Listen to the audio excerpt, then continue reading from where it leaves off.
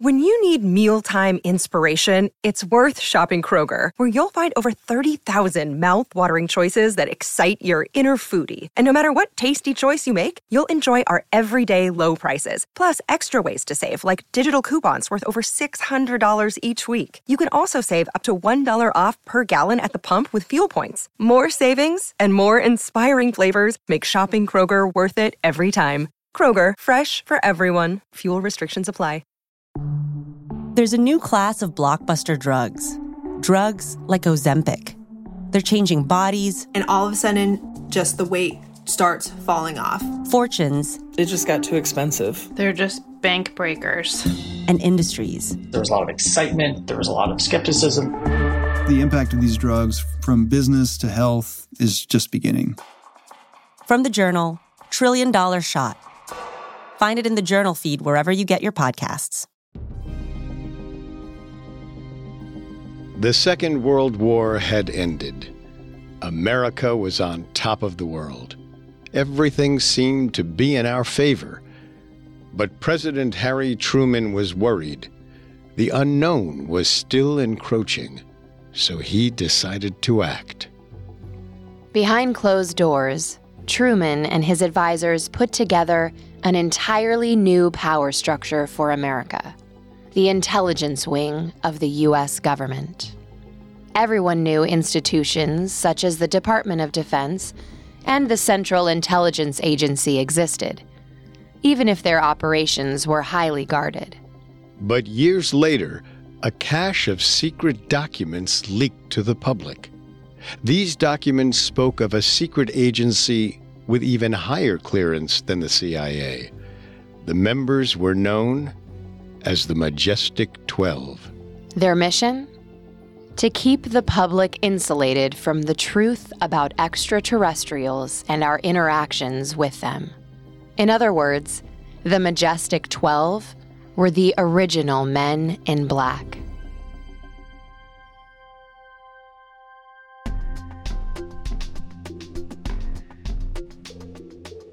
In life, there's so much we don't know. But in this podcast, we don't take "we don't know" for an answer. Every week, we investigate the greatest mysteries of history and life on Earth. Welcome to Unexplained Mysteries. I'm your host, Richard. And I'm your host, Claire.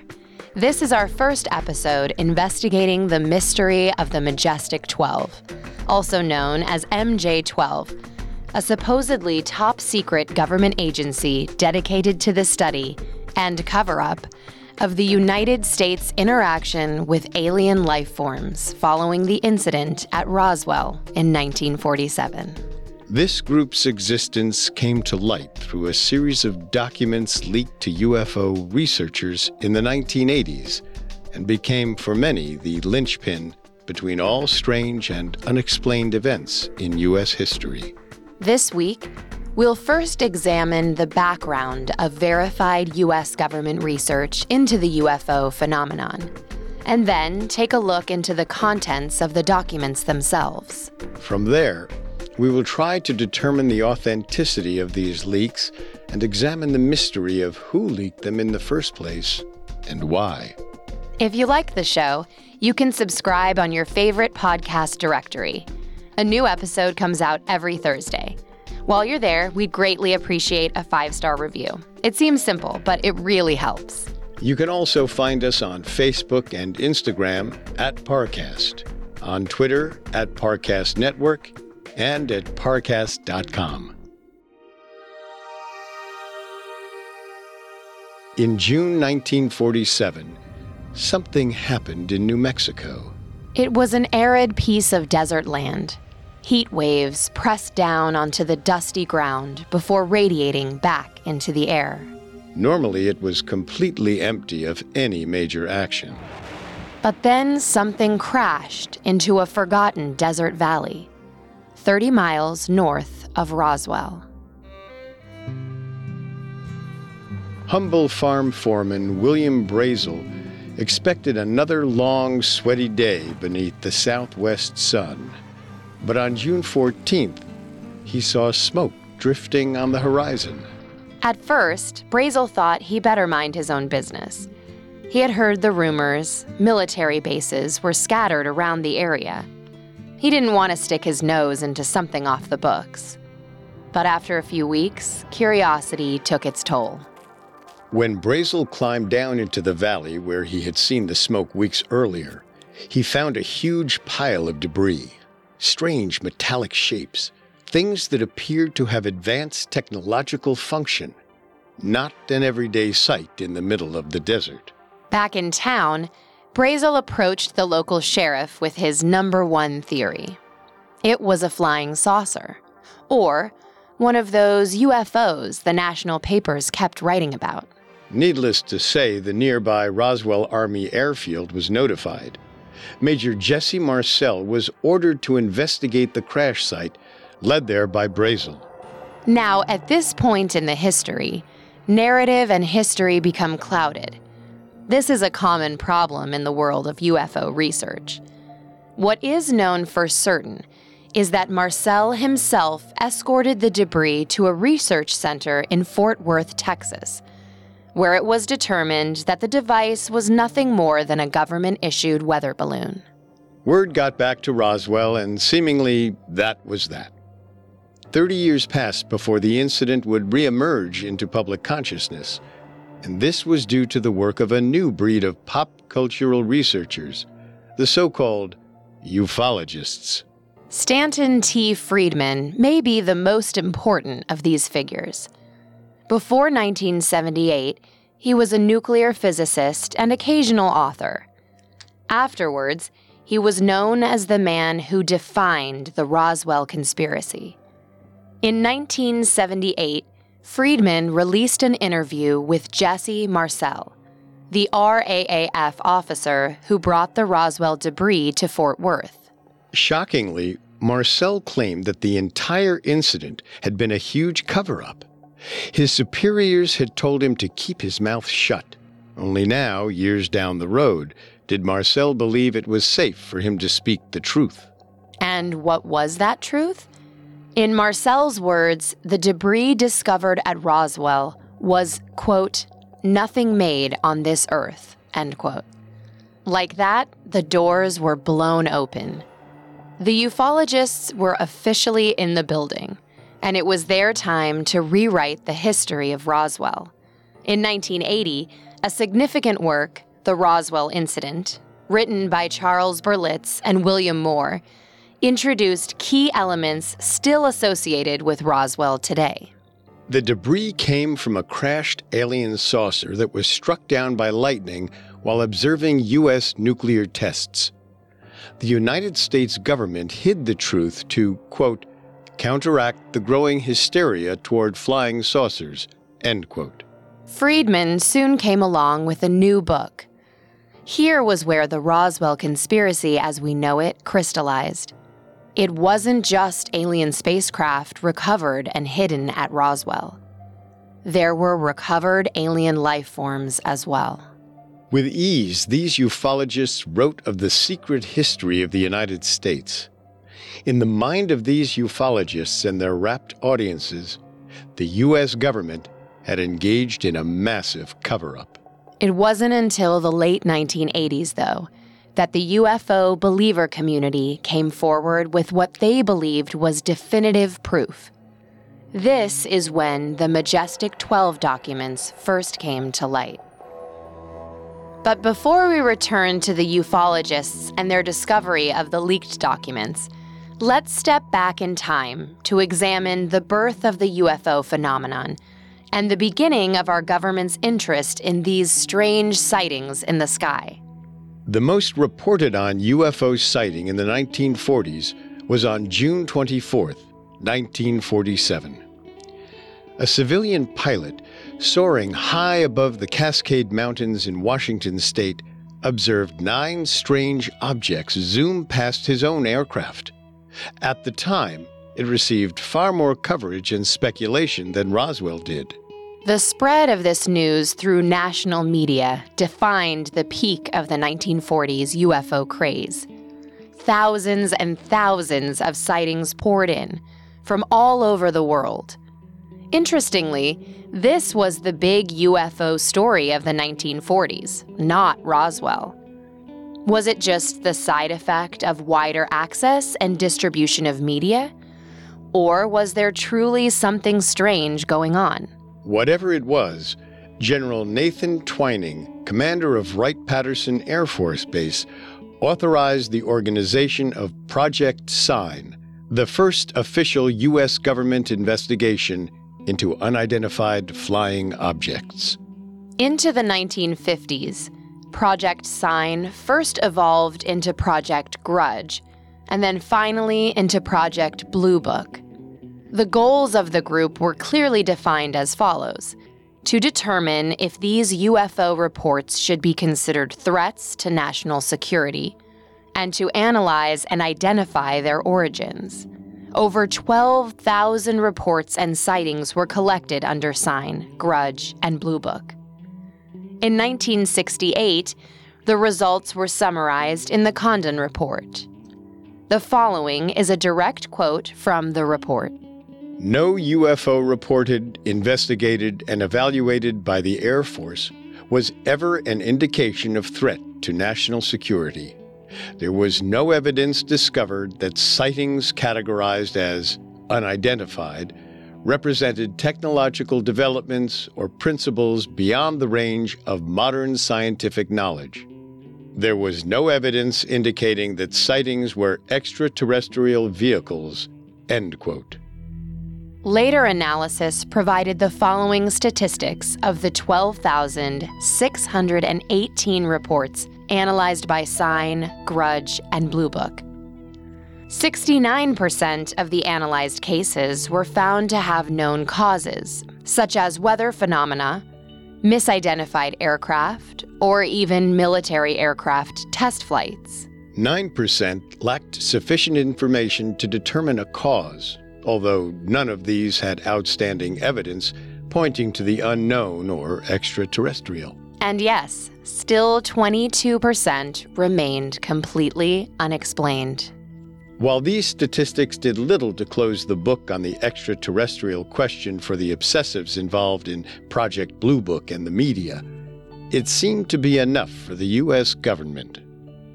Project Blue Book was officially shut down in December 1969. Yet some ufologists clung to one great last hope. In 1956, former USAF Captain Edward Ruppelt wrote a book detailing his time in the Air Force researching UFOs. In this book, Ruppelt mentioned the term estimate of the situation. These were the official documents one turned in after diving deep into a case. Estimates of the situation provided a summary of the potential sighting and a judgment call on what it may have signified. Throughout the history of Sign, Grudge, and Blue Book, countless estimates were turned in at the command center at Wright-Patterson Base. But Ruppelt singles out one estimate in particular.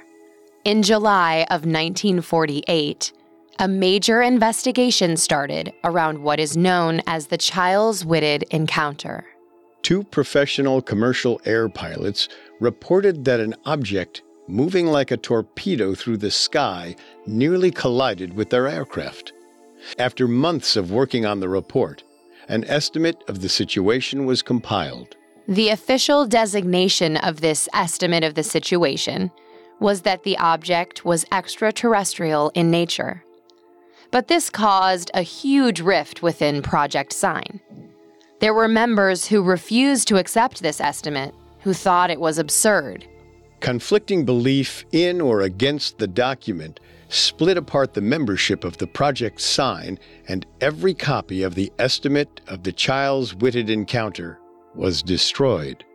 Ufologists posit that this reaction points to a split within Air Force leadership over the extraterrestrial debate. And it placed the Chiles-Whitted estimate of the situation as the holy grail of UFO documents. That is, until on one sunny December morning in Burbank, California, 1984, when a new set of documents took center stage.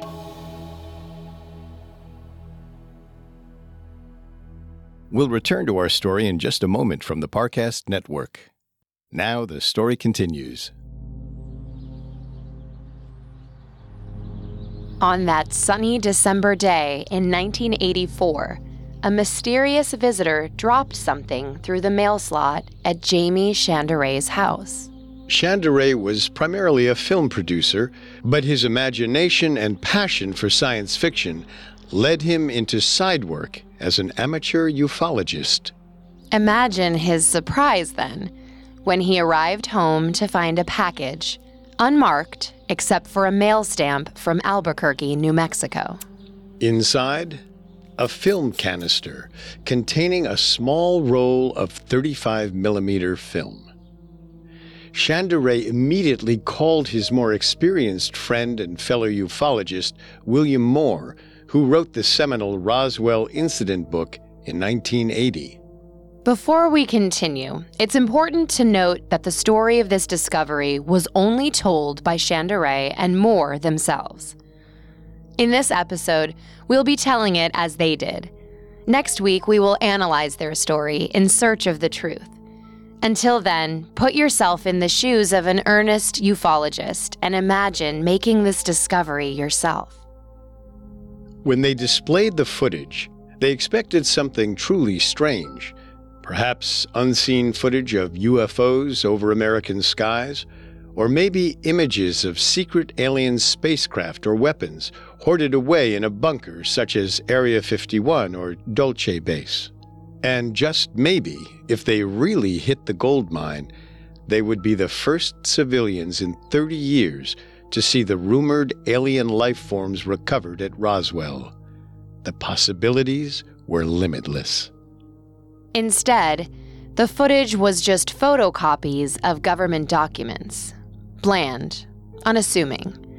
But when Chanderay and Moore developed and printed out these documents, their excitement grew again. This wasn't the lost child's witted estimate. This was something even better. They spent long nights going over and over these documents until a clear picture began to form in their minds. The first document opened with, quote, "Warning, this is a top-secret, eyes-only document containing compartmentalized information essential to the national security of the United States of America. Eyes-only access to the material herein is strictly limited to those possessing Majestic 12 level clearance." End quote. There it was, in the wording and stamped across the heading of the document. Majestic 12. Chanderay and Moore couldn't believe it. Two low-level sleuths in a Burbank, California bungalow had possibly discovered the darkest secret of the U.S. government. The fate of this top-secret information was now in their hands. They did the only thing that seemed logical at the time. They kept digging. What follows now is what they claimed to have found in those documents, and what they believed the world-changing implications of this information represented. The first document in the MJ-12 leak was a briefing from 1954, addressed directly to the new incoming president, Dwight Eisenhower. This is how the Eisenhower briefing begins. Quote, "Operation Majestic 12 is a top-secret research and development intelligence operation, responsible directly to the President of the United States, established by a special classified executive order of President Truman on 24 September 1947, upon recommendation by Dr. Vannevar Bush and Secretary James Forrestal." End quote. This document's apparent purpose was to bring the new president up to date on the recent development of a secretive agency operating at the highest levels of government. The second document included in the leak to Chanderay has now become known as the Truman Letter. It appears to be a letter from former President Harry Truman himself, addressed to the first Secretary of Defense and founding Majestic 12 leader, James Forrestal. Quote, "Dear Secretary Forrestal, It continues to be my feelings that any future considerations relative to the ultimate disposition of this matter should rest solely with the office of the President, following appropriate discussions with yourself, Dr. Bush, and the Director of Central Intelligence." End quote. While much shorter than the Eisenhower briefing, it appeared to confirm that President Truman had expanded executive power to a degree no one in public American life thought possible. He essentially put himself in control of an agency that only 13 people knew existed. Indeed, it reads as a nearly unconstitutional breach. Chandray and Moore later acquired a third document, supposedly from the National Archives in D.C. They deemed it the Cutler Memo. This memo from presidential aide Robert Cutler to USAF General Nathan Twining mentions that the president has rescheduled the meeting for the MJ-12 group. In the eyes of Chandray and Moore, this confirmed that Eisenhower continued the MJ-12 program after Truman. Stamped across the heading of the Eisenhower briefing document was another strange acronym: MAGIC, spelled M-A-J-I-C. Our amateur ufologists theorized this acronym might represent what the Majestic 12 became after Eisenhower took over, and perhaps what they were still called at the highest level of government secrecy in modern times. But there was still so much left in the shadows. What were the specifics that could be gathered from these documents? What were the clues that might point the way forward? The Eisenhower briefing is the most detailed and informative document on this front. After the opening cited above, it proceeds for 8 pages. Following the introduction, the document proceeds to build a timeline for President Eisenhower's understanding of MJ-12's development. Of course, it all seems to lead back to Project Sign and the initial UFO craze of the 1940s. After briefly mentioning the most prolific UFO sighting of that era over the Cascade Mountains, the briefing finally circles around to Roswell. Quote, "On 7 July 1947, a secret operation was begun to assure recovery of the wreckage of this object for scientific study. During the course of this operation, serial reconnaissance discovered that 4 small human-like beings had apparently ejected from the aircraft before it exploded. These had fallen to Earth about 2 miles east of the wreckage site. All 4 were dead and badly decomposed due to action by predators and exposure to the elements during the approximately 1-week time period which had elapsed before their discovery. A special scientific team took charge of removing these bodies for study. The wreckage of the craft was also removed to several different locations. Civilian and military witnesses in the area were debriefed, and news reporters were given the effective cover story that the object had been a misguided weather research balloon." End quote. The infamous mythology written in an official government document. It seemed too good to be true.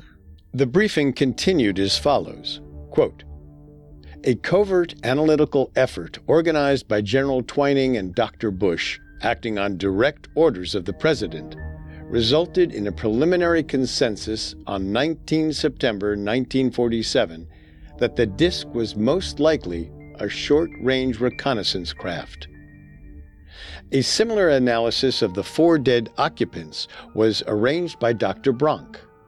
It was the tentative conclusion of this group on 30 November 1947 that although these creatures are human-like in appearance, the biological and evolutionary processes responsible for their development has apparently been quite different from those observed or postulated in Homo sapiens. Dr. Bronk's team has suggested the term extraterrestrial biological entities, EBEs, be adopted as the standard term of reference for these creatures until such time as a more definitive designation can be agreed upon." End quote. Following this determination, it seemed that Truman put into motion the organization of Majestic 12. This agency would oversee all of the research conducted by the official UFO investigations Project Sign, Grudge, and Blue Book, but would remain at a higher secret clearance. Its initial leadership was composed of 12 members, hence the name. Majestic 12's top man was Dr. Vannevar Bush, the chairman of the Joint Research and Development Board during World War II, who had overseen the Manhattan Project. The MJ-12 leaks confirmed that Truman appointed Bush to lead the group's efforts. Admiral Roscoe Hillenkotter, the first director of the CIA, was also a member. Interestingly enough, the supposed creation of MJ-12 on September 24, 1947, chronologically links with the official creation of the CIA on July 26, 1947, and the National Security Council and Department of Defense, both on September 18, 1947.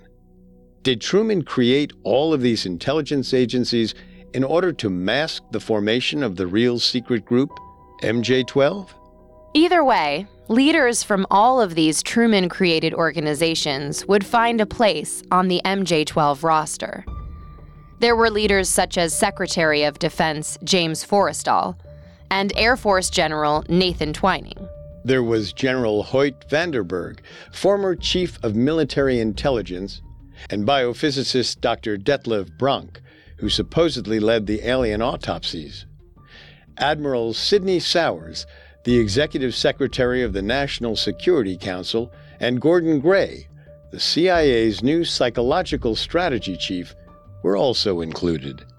There was a famed aerospace engineer, a Harvard astrophysicist, an atomic weapons expert, and the CIA's expert on UFO research. Above them all, of course, was the president, the creator of the MJ-12 Council and its permanent leader. All secrets would necessarily flow through them. All in all, if ever a counter-UFO team were to be put together, this seemed to be a strong one. And because they were up against such a vague and ill-defined threat, the secrecy of the group was deemed necessary. The following is a final excerpt from the Eisenhower briefing. Quote, "Implications for the national security are of continuing importance, in that the motives and ultimate intentions of these visitors remain completely unknown." In addition, a significant upsurge in the surveillance activity of these craft beginning in May and continuing through the autumn of this year has caused considerable concern that the new developments may be imminent.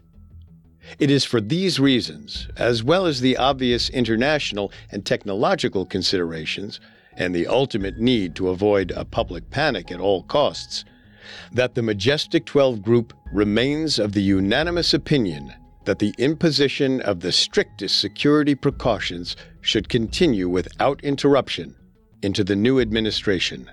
End quote. In secret, they would observe and protect as best they could. But could this have been a justifiable action? If the origins and function of the mysterious Majestic 12 are factual, how can it be seen as anything but a huge breach in democracy? If true, it means that there is a secret history of the United States of America following World War II. In one strand, history as we know it. In the other, a world of extreme conspiracy and deception exists on the fringes of our government. Is there any proof beyond these documents that the MJ-12 or magic ever really existed? If you can set aside your skepticism for just a moment, it might be possible that another world is indeed hiding out of sight. To catch a glimpse, the best place to begin is the end of World War II. And the best person to follow to the truth may in fact be MJ-3 himself, the first Secretary of Defense, James Forrestal.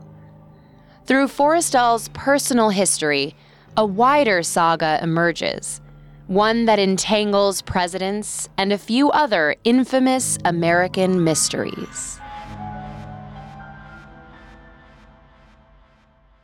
We'll return to our story in just a moment. And now let's continue the story. The war with Germany was over. James Forrestal arrived in Peenemünde, Germany to inspect one of the Nazis' research and development centers. Forrestal was on a tour of such Nazi sites as the United States collected information on the type of work Nazi Germany had accomplished in the name of world domination. Peenemünde, for example, was where German scientists like Werner von Braun developed the V-2 single-stage rocket, propelled by liquid propellant. The U.S. and other allies were engaged in a race of sorts to capture as much of this scientific information as possible. The Soviet Union was no longer an ally, so any gain over their own technological knowledge was a huge one. Forrestal was a key member of the American vanguard in this effort. When von Braun, along with 1,600 other Nazi scientists, turned themselves over to the Americans, their relocation to American research centers came to be called Operation Paperclip. We know this as the true beginning of the space race against the Soviet Union. It was von Braun's research and skills that developed the three-stage rocket that would send Americans into space and to the moon. For many, however, the discovery of the MJ-12 documents added another layer of complexity to Forrestal's work at this former Nazi research center. Some now believe that Forrestal found much more than V-2 rocket research during this tour. Some believe he discovered that the Nazis were also researching found UFO technology. In other words, Nazi Germany had its own Roswell. It is documented that during wartime, UFO reports spiked in both America and Europe. The common refrain is that there was a lot of military research going on at the time. Many ufologists posit this is more MJ-12 level disinformation, or even speculate that the UFOs were Nazis utilizing technology they had repurposed from downed alien spacecraft. Ridiculous or not, the theory continues as such. Forrestal's discovery of this technology directly led to his appointment to the Majestic 12 Council. Operation Paperclip, the secret program that brought Nazi scientists to America, was instituted for the space race. But in this theorized version of American history, it was a much different type of space race. These scientists were recruited for their knowledge of UFO technology and were even brought on board to investigate the alien crafts recovered at Roswell. Throughout all of this, James Forrestal oversaw the organization of Truman's network of secrecy. However, it is historically known that by the middle of 1948, something had drastically shifted in the relationship between Truman and Forrestal. History books put the blame on Forrestal's inability to balance the defense budget. Forrestal, like many in the country, counted on Truman losing the 1948 election. But Truman gained a surprise re-election victory. By early January 1949, Forrestal was convinced he would be replaced. Those closest to him began to worry about his mental state. He was increasingly paranoid and believed that Air Force Secretary Stuart Symington had ordered spies to follow him wherever he went. The insidious nature of this rumored history reaches a climax at Forrestal's retirement ceremony. It was a quiet, polite affair, much like Forrestal himself. Truman wanted to usher Forrestal out in a respectable manner, but it was Symington who had the last word. On the way out of the party, Symington invited Forrestal into a car that would return the former defense secretary to his private office. No one knows the exact subject or contents of this conversation, but by the time Forrestal arrived at his office, Something inside of him had irrevocably changed. Forrestal's assistant claimed to have found the former defense secretary sitting alone in his office after the car ride, staring at the wall, repeating the words, "You are a loyal fellow," over and over again. The Air Force took Forrestal away from Washington for medical treatment, a somewhat unusual detail, as Forrestal was never directly involved specifically in the Air Force. But Symington was, and so were powerful members of the supposed Majestic 12, like General Nathan Twining. Forrestal was first taken to a psychologist in Florida. Reports show he had completely descended into a state of delusion. He believed that someone was actively pursuing him. Perhaps the communists, with whom Forrestal thought war was imminent. Perhaps even radical Zionists, as Forrestal had always been seen as a pro-Arab voice in the emerging Israeli situation after World War II. Whatever the cause of this paranoia, the government thought it best that it be kept quiet. They told his family it was out of respect for this esteemed man. Forrestal was flown to the Naval Hospital in Bethesda, purportedly for, quote, security reasons, end quote. Forrestal had entered a severe state of melancholia. It seemed as though he had lost all hope. Friends and family worried he might be suicidal. Yet, against all reason, he was kept on the 16th floor of the hospital, continuously guarded by government agents. His wife and children were allowed to visit once, but his brother, a few other friends, and 2 priests found it much more difficult to get an audience with him. 2 confirmed visitors, on the other hand, were President Harry Truman and Sidney Sowers of the National Security Council, and, like Forrestal, another rumored member of the Majestic 12. Mostly Forrestal was alone as his condition deteriorated. And then came the early morning of May 22nd, 1949. Sometime between 1 and 2 in the morning, Forrestal attempted to hang himself by tying the belt of a robe around his neck and then to a radiator before leaping out of the 16th-story window. The belt snapped, and Forrestal fell to the ground below, dying instantly. It was a tragic end, but also a famously suspicious one. 17 lines from a Sophocles poem were found in Forrestal's hospital room. He had been in the middle of transcribing it when he seemingly decided to hang himself in a peculiar fashion. After all, if one is going to jump from a window, why try to hang oneself simultaneously? These are the questions his family never received an adequate answer to. His brother never stopped believing that someone had killed him. But who could have done such a thing? Following Forrestal's death, 3,000 pages of diary entries he kept during his time in the Truman administration were taken by the White House.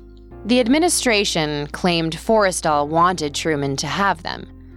But it's historically clear that the 2 men were quite alienated from one another by 1949. Perhaps the Truman administration just didn't want Forrestal's writings to be made public. Perhaps it even implicated a nefarious conspiracy against him. What do the MJ-12 documents have to say about Forrestal's death? Very little. Quote, "The death of Secretary Forrestal on 22 May 1949 created a vacancy which remained unfilled until 1 August 1950, upon which date General Walter B. Smith was designated as permanent replacement." End quote. So was it the communists? Radical Zionists? Or could it have been the CIA? Perhaps on the instructions of a higher authority. Was it, in other words, because Forrestal grew tired of keeping the Majestic 12 secrets from the public? There's a sad epilogue to Forrestal's saga. Again, we must circle back to the end of World War II. Forrestal was a close friend of Joseph Kennedy. So when the Berlin Conference was held, the future defense secretary agreed to bring along Joe's son, the junior Congressman John F. Kennedy. There's few details about the relationship between JFK and James Forrestal, but a few things are certain. They spent the week of the Berlin Conference in each other's company. JFK respected Forrestal like a political mentor. Many years down the line, when JFK had ascended to the presidency, he made a documented visit to Forrestal's grave on Memorial Day, 1963. Now, perhaps this was something he did a few times, but there's only recorded evidence of this one visit. This visit coincides with another fringe theory revolving around secret government documents. In this case, the so-called scorched memo. In some circles, this memo is included amongst the later finds relating to MJ-12 leaks. In it, the director of the CIA mentions that Lancer, JFK's code name within the Secret Service, has been making inquiries about their activities. The document itself shows burn marks, as if it was rescued from near destruction. And while the origins of this document are highly suspect, there are two confirmed documents released under the Freedom of Information Act that date from November 1963. In these, JFK requests that the CIA release all information pertaining to UFOs that they have collected. It's known that JFK was worried about recent UFO sightings over the Soviet Union. He did not want the Soviets to believe these were American spy planes. He was trying to keep a very uneasy stalemate, and these sightings posed a risk. But perhaps this goes deeper. Perhaps if we are to believe that Majestic 12 actually existed, JFK inherited Forrestal's sense of unease about this group's secrecy. Going further, it's possible that Majestic 12 had retreated even further into the shadows following the Eisenhower presidency, hiding their true knowledge and scope even from the president. Is that why JFK visited Forrestal's gravesite on Memorial Day 1963? To seek some form of spiritual guidance? Is that why, in early November, JFK requested the CIA come clean to him about their UFO knowledge? And while this is heading deep into the realm of conspiracy theorists, is that why, a few weeks later, JFK met his own grisly fate in Dallas, Texas, on the 22nd of November? This is speculation, nothing more. But based on the MJ-12 leaks, it's speculation that does possess a shred of evidence. The question now becomes, is it feasible that top levels of the United States government have been engaged in conspiracy for decades? It seems preposterous, yet one must take into account the state of mind following World War II. The government feared UFOs, despite how unlikely and impossible a threat they seemed to pose. Because, to many, before August 1945, the atomic bomb seemed impossible too.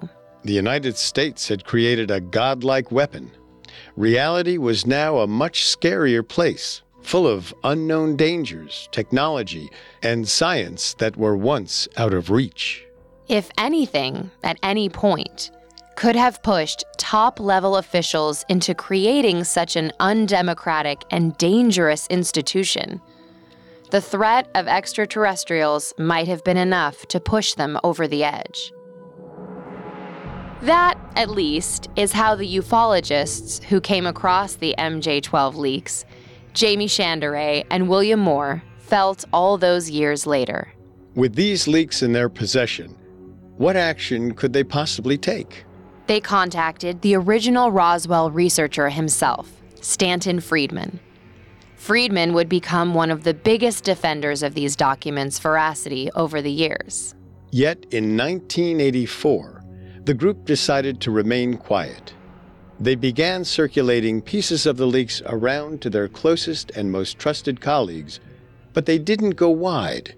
If what was contained in these documents was real, they would be wading into dangerous waters. The Majestic 12, or Magic, or whatever they call themselves in modern times, if real, they could have been behind the deaths of people like James Forrestal or even JFK. A couple of ufologists in Burbank were small fries. But this wasn't the end of the MJ-12 leaks. One way or another, they were going to find their way out into the public's view. Next week, we'll follow that path too. We'll track how the public and government reacted, and we'll dig into the truth of the documents themselves, weighing different sides of the arguments in favor of and against their basis in reality. Because even if the Majestic 12 documents were falsified, they could still hold the key to the mysteries of our most secretive institutions, the collective intelligence agencies of the United States of America.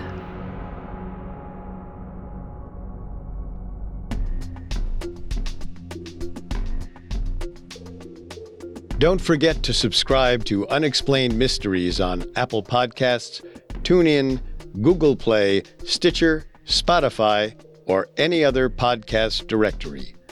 If you like what you hear, leave a 5-star review or tell us what you think on social media.